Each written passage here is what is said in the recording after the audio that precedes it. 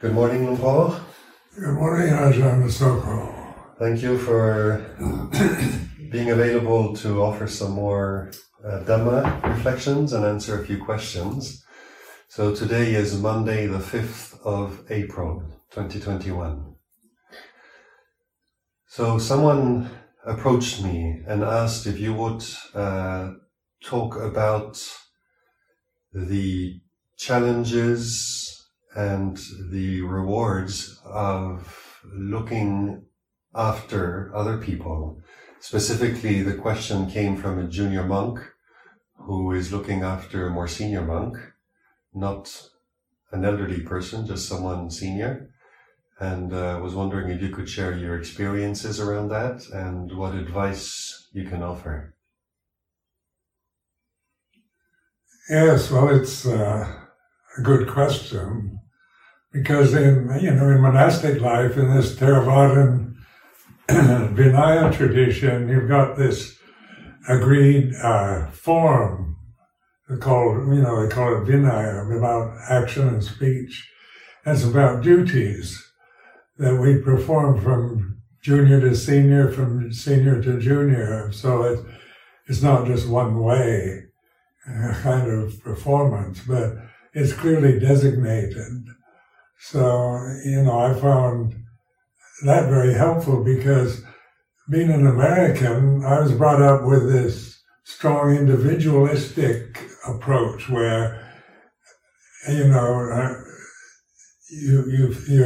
assert yourself. Self-assertion is what you're encouraged to develop, rather than a sense of duty or obligation to parents or to teachers. I was never brought up with that influence. It was always about human rights, myself, my self-importance. And when I became a monk in Thailand and went to stay with Luang Por Chah in Ubon, it became apparent how, when you're living in a sangha of other monks, for like helping Luang Por Chah, caring for Luang Por Chah was always a delight, because you projected onto the senior monk, especially somebody as wise and charismatic as Ajahn Chah was, and you feel honored to kind of be able to help them in any way they need help, and perform your duties as a junior monk. It was no problem. But following several years later, I went to stay at a branch monastery with a senior monk who I didn't respect personally. And so I kept comparing him to Ajahn Chah, and then I could see my own personal reactions, like he's not worthy of my respect, and the kind of arrogance that I could become aware of through observing how I related to this senior monk that I personally looked down on and didn't approve of. And then the Vinaya, I helped clarify that through studying the Vinaya, the discipline, about duties of a junior monk to senior monk. It's nothing about whether you like them or agree with them, but it's clearly laid out the duties that a junior, newly ordained monk has toward the preceptor, towards the acharya, towards the teacher, towards the abbot of the monastery. And suddenly I began to see my own conceit and kind of arrogance, thinking that they have to be like Luang Por Chah for me to serve them properly. And I thought, that's really conceited, and I began to look at myself as someone who made that kind of judgment and believed it, and I didn't want to be like that. I didn't want to be arrogant and conceited. So I used the Vinaya as a way to the traditional form that laid down by the Buddha and the disciples of the Buddha thousands of years ago, and referred to that about duty, which has nothing to do with one's personal feelings about the senior monks or junior monks. So it's a way of watching yourself, how, to listen to yourself, even to your self-conceit, your own critical mind about what you think this monk is like and whether you respect him or don't respect him, or he's too fussy or too difficult or talks too much or doesn't pay much attention. All these are opportunities to observe these kind of habitual self-reactions to experience. And in this way, I found the Vinaya very helpful because you realized that even if the senior monk was not worthy of respect in any way, according to Vinaya, you still showed that respect in the proper way and helped in the dutiful ways that junior monks should. And I found great joy in that, kind of relief that my life as a monk wasn't based on personal liking or disliking, approving or disapproving, but on a structure that I inherited through being ordained as a bhikkhu, as a fully ordained Buddhist monk, that I could use to reference experience with, to get to the roots of a lot of unrecognized arrogance and conceit that I didn't recognize when I was serving Luang Por Chah. Those kind of thoughts never occurred to me.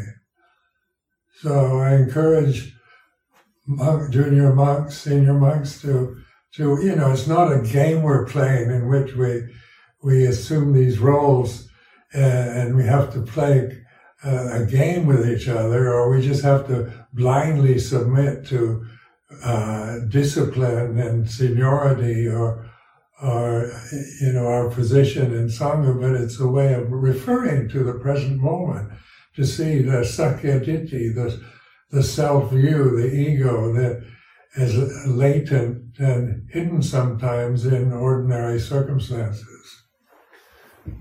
So in the balance, and just to maybe broaden the scope of this question, so we started off looking at it in terms of junior monks helping to look after senior monks and the reciprocal duties. But you find this kind of dynamic as well in lay life, in any aspect of life, like between parents and children, between when the children are young, and there's maybe a sense of what we're owed or how people owe to behave, how my parents should be or how my children should be. But then also later in life, looking after elderly parents who start needing care. And we come up against these duties, one could call them, that one can perform to assist each other.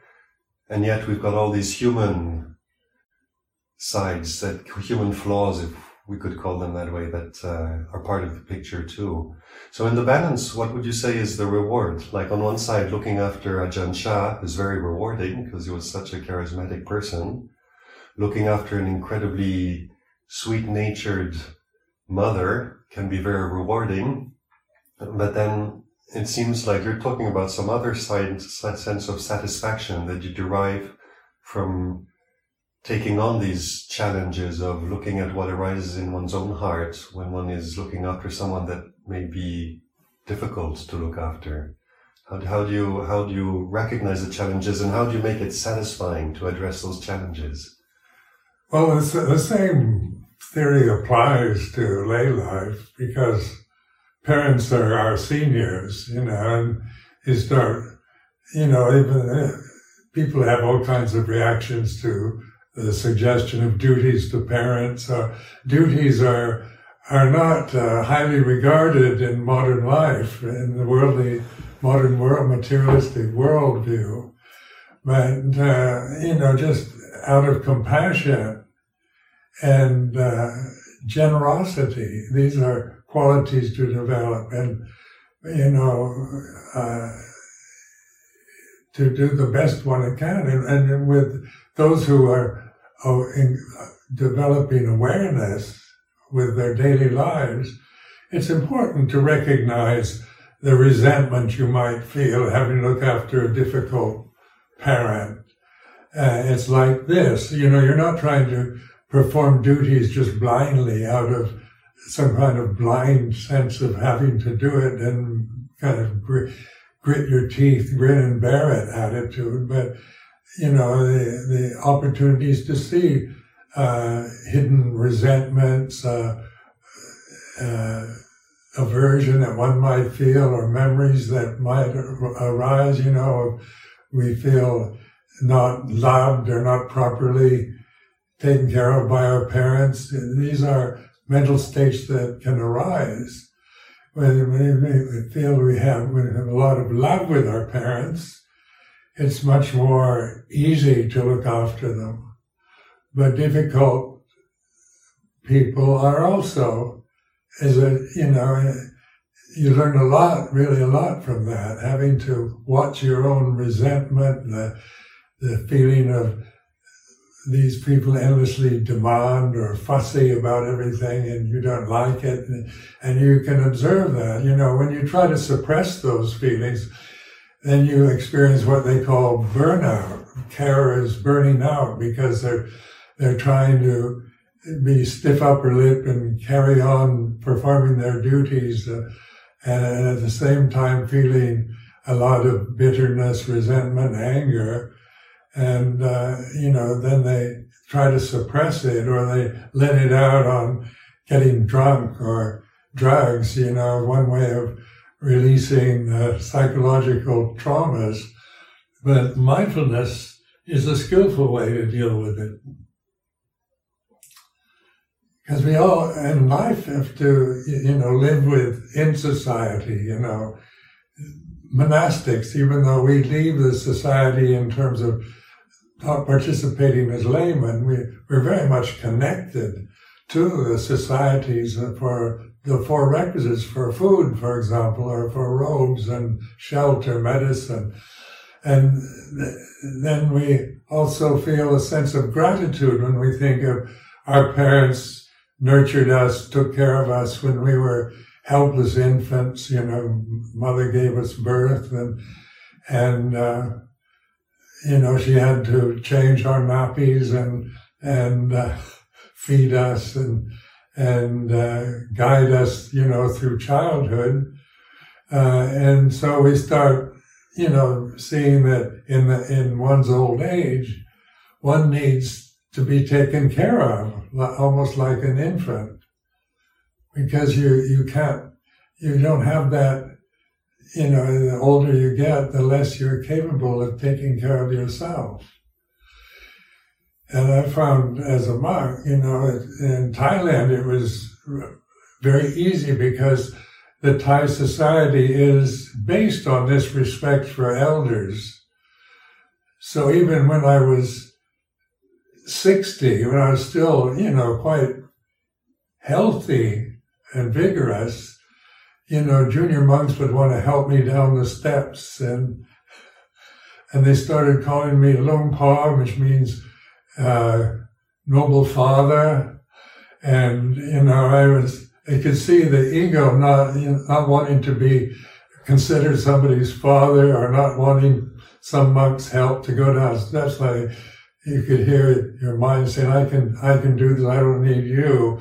As kind of the arrogance of youth and middle age, and the desire not to surrender to the realities of age that take place quite naturally.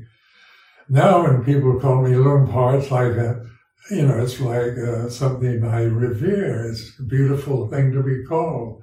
I'm not thinking, I'm Ajahn Sumedho, and I'm not older at 86, 87. I'm in the great-grandfather category now. So, sit back and enjoy life, and learn from it as best you can under the particular situations you find yourself in. So earlier you were mentioning how you found joy in overcoming that challenge? Like, because that's not what people immediately think of when they're looking after either a junior monk looking after some more difficult senior monk, or someone looking after a grumpy, curmudgeonly old parent. These resentments that you talk about that we need to allow into consciousness, how do you go from experiencing resentment to experiencing joy?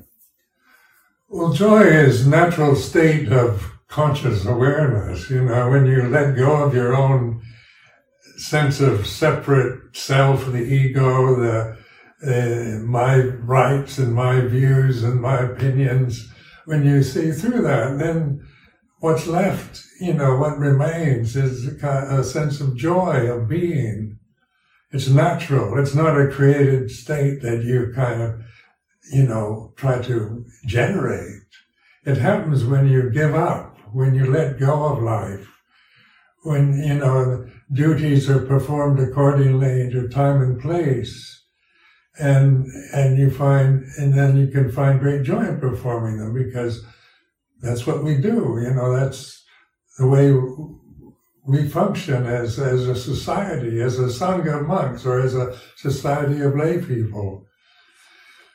And we're not asking senior monks to be arahants or wise and compassionate. If we are, then we're making demands on somebody else, and we're judging them according to our own views, which we can see is conceit. It's ditthimana. It's a sense of, I know what's right and they don't have it right, they've got it wrong. The same with parents, taking care of one's elderly parents is something to rejoice in. But you can't make yourself just rejoice because I advise you to do so, but by observing what happens. So you're not burning out with resentment, suppressed feelings and anger and resentment. You're accessing that, you're observing it, you're the witness to conceit, to self-conceit, self-views, clinging to opinions, and carrying resentments from the past into the present. And you're developing wisdom. Wisdom's guiding you rather than just a blind sense of duty and compulsion of having to do things because you feel you have to. It's got much more a sense of freedom and honor involved than in just performing one's duties, grin and bear it style. So there's a sense of not just doing it for the other person, but doing it for oneself in a way. Yes. Works both ways. You find that you really appreciate, like being old, you really appreciate the consideration you get from younger people. Because in modern society, materialistic Western society, old people tend to be ignored. People don't want to talk to an old man or an old woman. And one time I was, when Tenzhao Kunpanyananda was visiting England, we were taking him up north to our branch monastery in Northumberland in Harnham. And he wanted to stop in the city of York, which has a famous cathedral, York Minster. So we arrived early in the evening in York. We went to the York Minster, and Tenzhao Kunpanyananda, we walked with him into the cathedral, which is very beautiful, impressive bit of architecture, So, I was very glad to go there because I really loved that building. And Tenzhao Kunpanyananda would go around, looking at the stained glass windows and the icons and so forth, admiring the architecture, and then you see an old person and go up to them and greet them in his kind of strange English, and they'd all respond with great happiness that somebody pay attention to them. So I saw a couple of old women sitting on a bench inside the basilica, and so I went over to them and said, "Good evening, how are you?" And they said, "Oh, you've made our day, you've spoken to us," and I felt so sorry for them, that they just look like very nice old people sitting in church, where ordinarily they just expect to be ignored and overlooked. And how just a simple greeting like, "How are you?" can make their day. I was quite moving and quite impressed with that. That was very beautiful. But I remember one story you told me that just in this, in terms of doing things because they're good and because we feel happy doing them, even though the person towards whom we perform certain gestures or duties may, in all appearances, not seem worthy, so to say. You told me once the story of this woman who would, a Sri Lankan woman, I think, or Thai woman, who would pay respects to her husband every observance day. And a husband who otherwise wasn't necessarily very faithful to her or didn't treat her very nicely. Yes, that was a story I read in a Thai magazine years ago, and it impressed me because in Thai culture, the old Buddhist culture in Thailand, the duties to wife to husband, husband to wife are clearly laid out. And a proper Thai woman, brought up in the traditional style, knows her duties and performs them. And this particular story was about a Thai woman whose husband was not very respectable and didn't treat her properly, had other women on the side, and his wife would every fortnight go and bow to him and ask for forgiveness, perform her duty to her husband. And I told this story to a group of Western people, and they were indignant. They thought that was terrible, that he should bow to her and she should bow to him. And so these are the kind of thoughts that are important to observe in ourselves, because, in my own personal judgmental conditioning, I would have agreed, she was worthy of respect and he should bow to her and ask for forgiveness. That's how it should be according to an ideal. But, I couldn't help but admire a woman who performed her duties with, a sense of integrity, not a sense of, just bowing down because of it's what you're supposed to do or because her husband expected it, but because she found great joy in doing what was right, considered right in her relationship to a husband that she probably didn't respect in terms of personal feelings. And so this is just a way of reflecting that, how personal relationships can be. And, in marital, nowadays it's about partnerships rather than husband and wife. And, the whole relationship has changed from duties to equality. You do this and I do that, and we share everything according to what's fair and just and equal is very idealistic, and, it has its own, as an ideal, it's very beautiful. But as the reality of here and now in relationships from one individual human being to another, to get along, to learn to live with people, whether they're easy to live with or difficult, you learn what's important is to develop wisdom in regard to it, rather than just,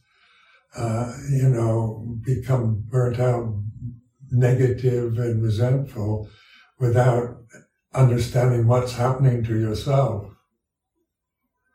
So in these various relationships and acts of kindness or help that we perform towards each other, rather than coming from a place of being happy because I'm doing it for someone I'm inspired by, I mean, that may be the case, but to come back to doing it because it's good and right, and learning how to derive happiness from that, which kind of gives you then freedom from whether they are inspiring or not, whether it's a husband or wife, a teacher, a parent, a child.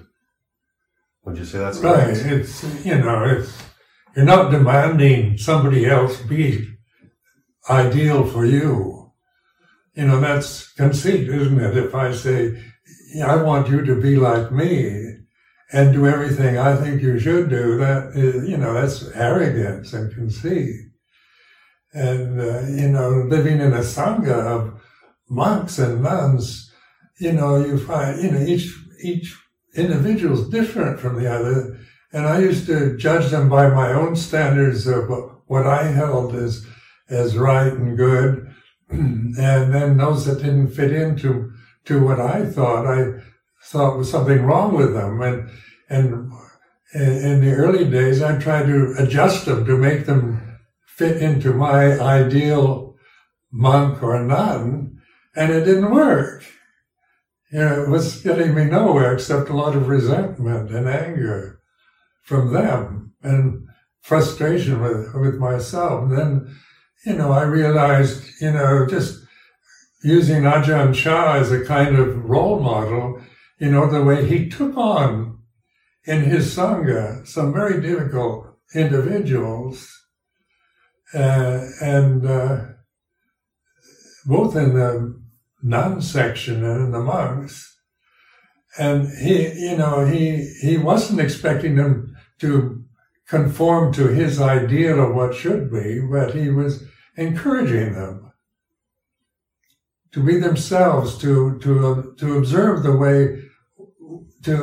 way you are. Like me, when I was the first Western monk with Luang Por Chah, he had enough, he had the intuition to accept me as I am, which I felt a great sense of freedom, because I never felt that with any other, with my parents or with any other person, somebody just accepting me as I am. Where with Luang Por Chah, I always felt, and he could, even though he never traveled abroad or he was not highly sophisticated or educated, he understood human nature. And he advised me how to work with the way I am, with my frustration at learning to speak Thai and fitting into a totally different environment, way of life, into monastic form, which was, jumping into the deep end of the pool and floundering about. He didn't know how to swim yet, but you had to survive.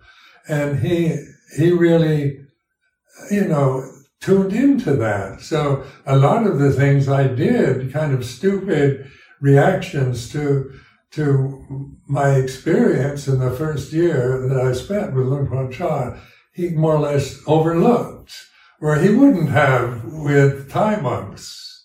I don't think he would have, because the relationship was different. Their sense of themselves, their duties, their whole structure, moral structure was based on Buddhist precepts and Vinaya. So that was, that was taken for granted. But with the first Westerner, who never studied Vinaya or, had a lot of faith in Buddha Dhamma, I feel such admiration for the kind of humor and way he led me to reflect on my own reactions. He wasn't telling me how I should feel about things, that I should respect the senior monks, or that I should be selfless and give, he wasn't giving me all the advice that I was expecting, but encouraged me to observe what I was actually feeling, the kind of resentment or frustration that was quite common in the first year when you don't know what's happening most of the time.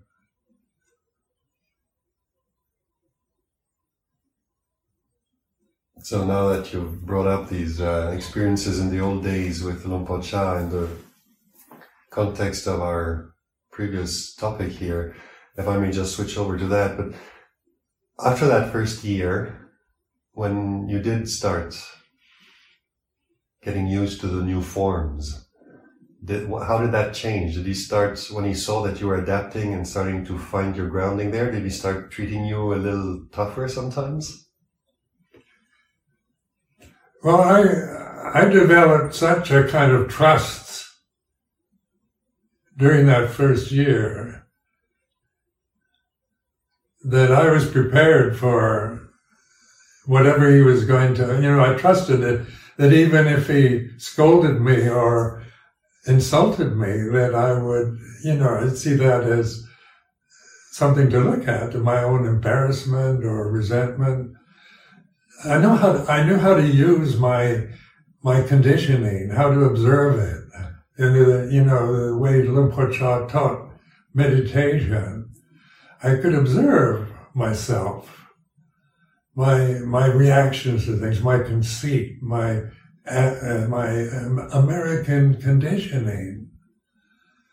Because in Americans you have very different social conditioning. I was brought up as a strict Christian, so I had, my early conditioning experience with life was based on Christianity and white middle-class American values, so that's the program that I went to stay with Luang Por Chah. With that program, that's all I knew. That's what I identified with.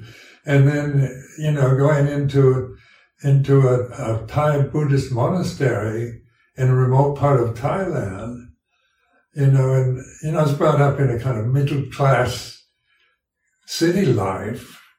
I wasn't a country boy. So, you're brought up with things you just take for granted.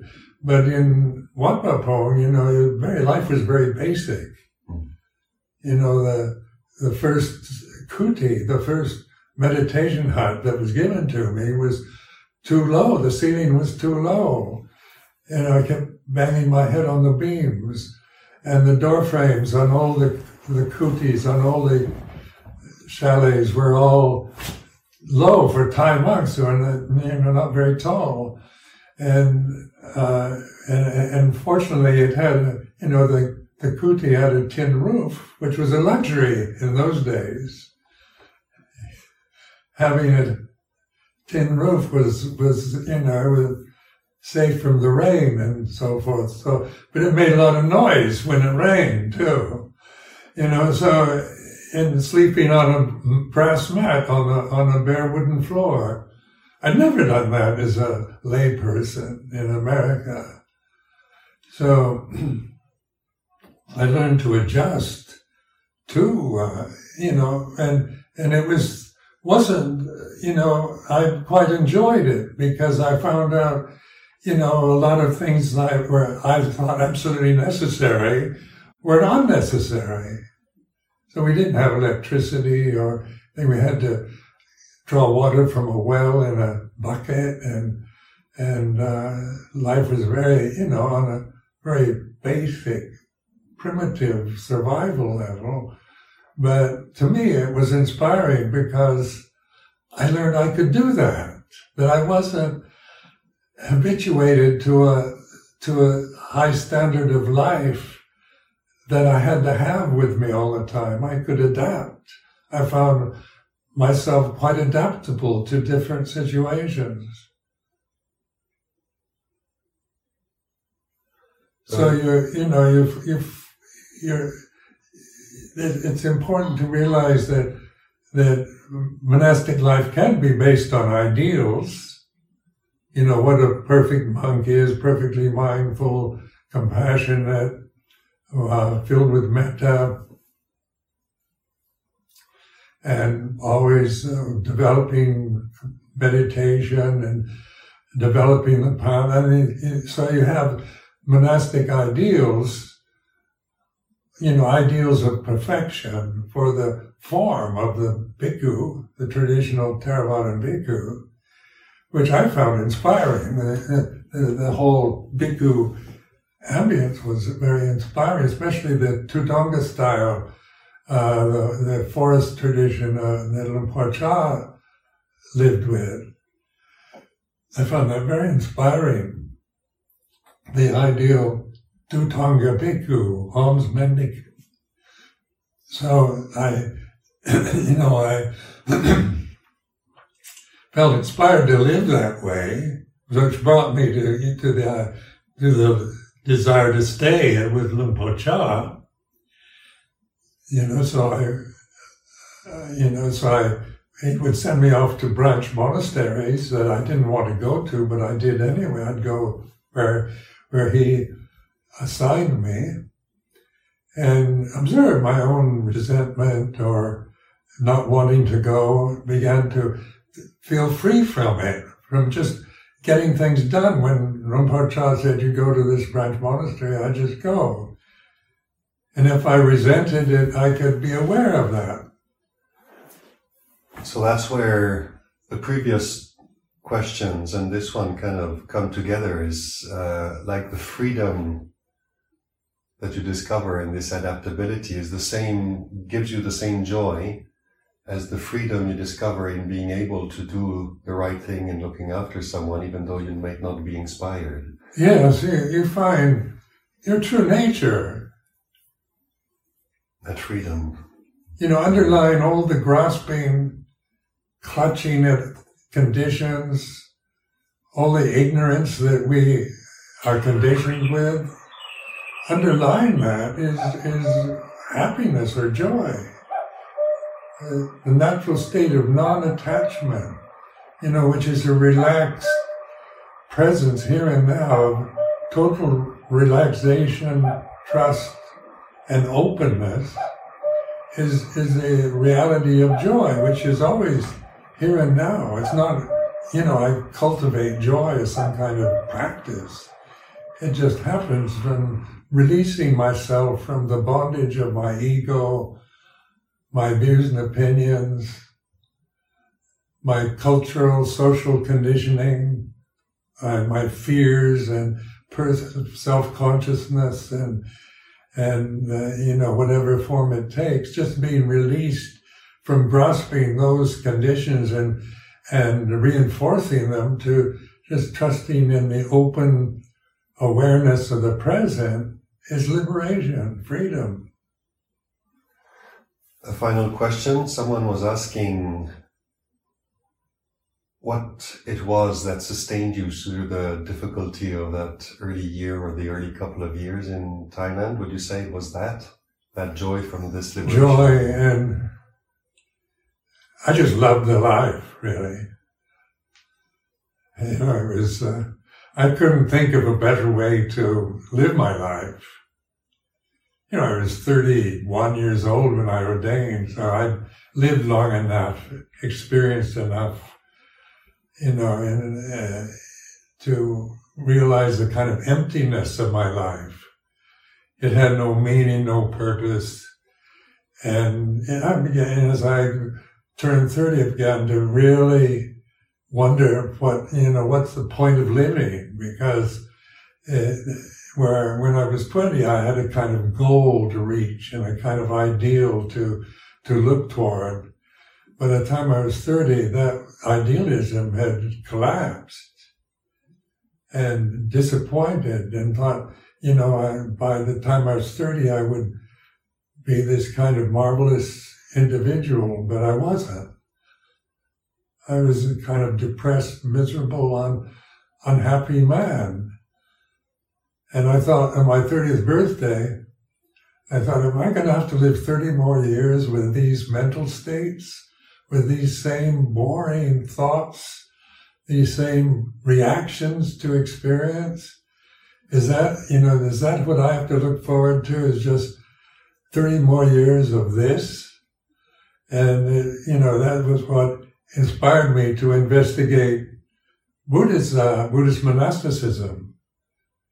Being in Sabah at the time, on North Borneo, I was very close to, a good holiday destination was Thailand, a thoroughly Buddhist country. And I was impressed, I'd never been in a real Buddhist country before, where the king and 95% of the population were Theravadan Buddhists, so I thought, and it had never been a colony, of a European country or any other nation, so it was quite unique. And so I found it, a kind of mysteriously fascinating country to live in. And it's a very welcoming country. So when I showed an interest in Buddhism, doors opened wide for me in Bangkok before I ordained. Because I was just, I was teaching English at a university in Bangkok, and I'd mixed with other expatriate Buddhists.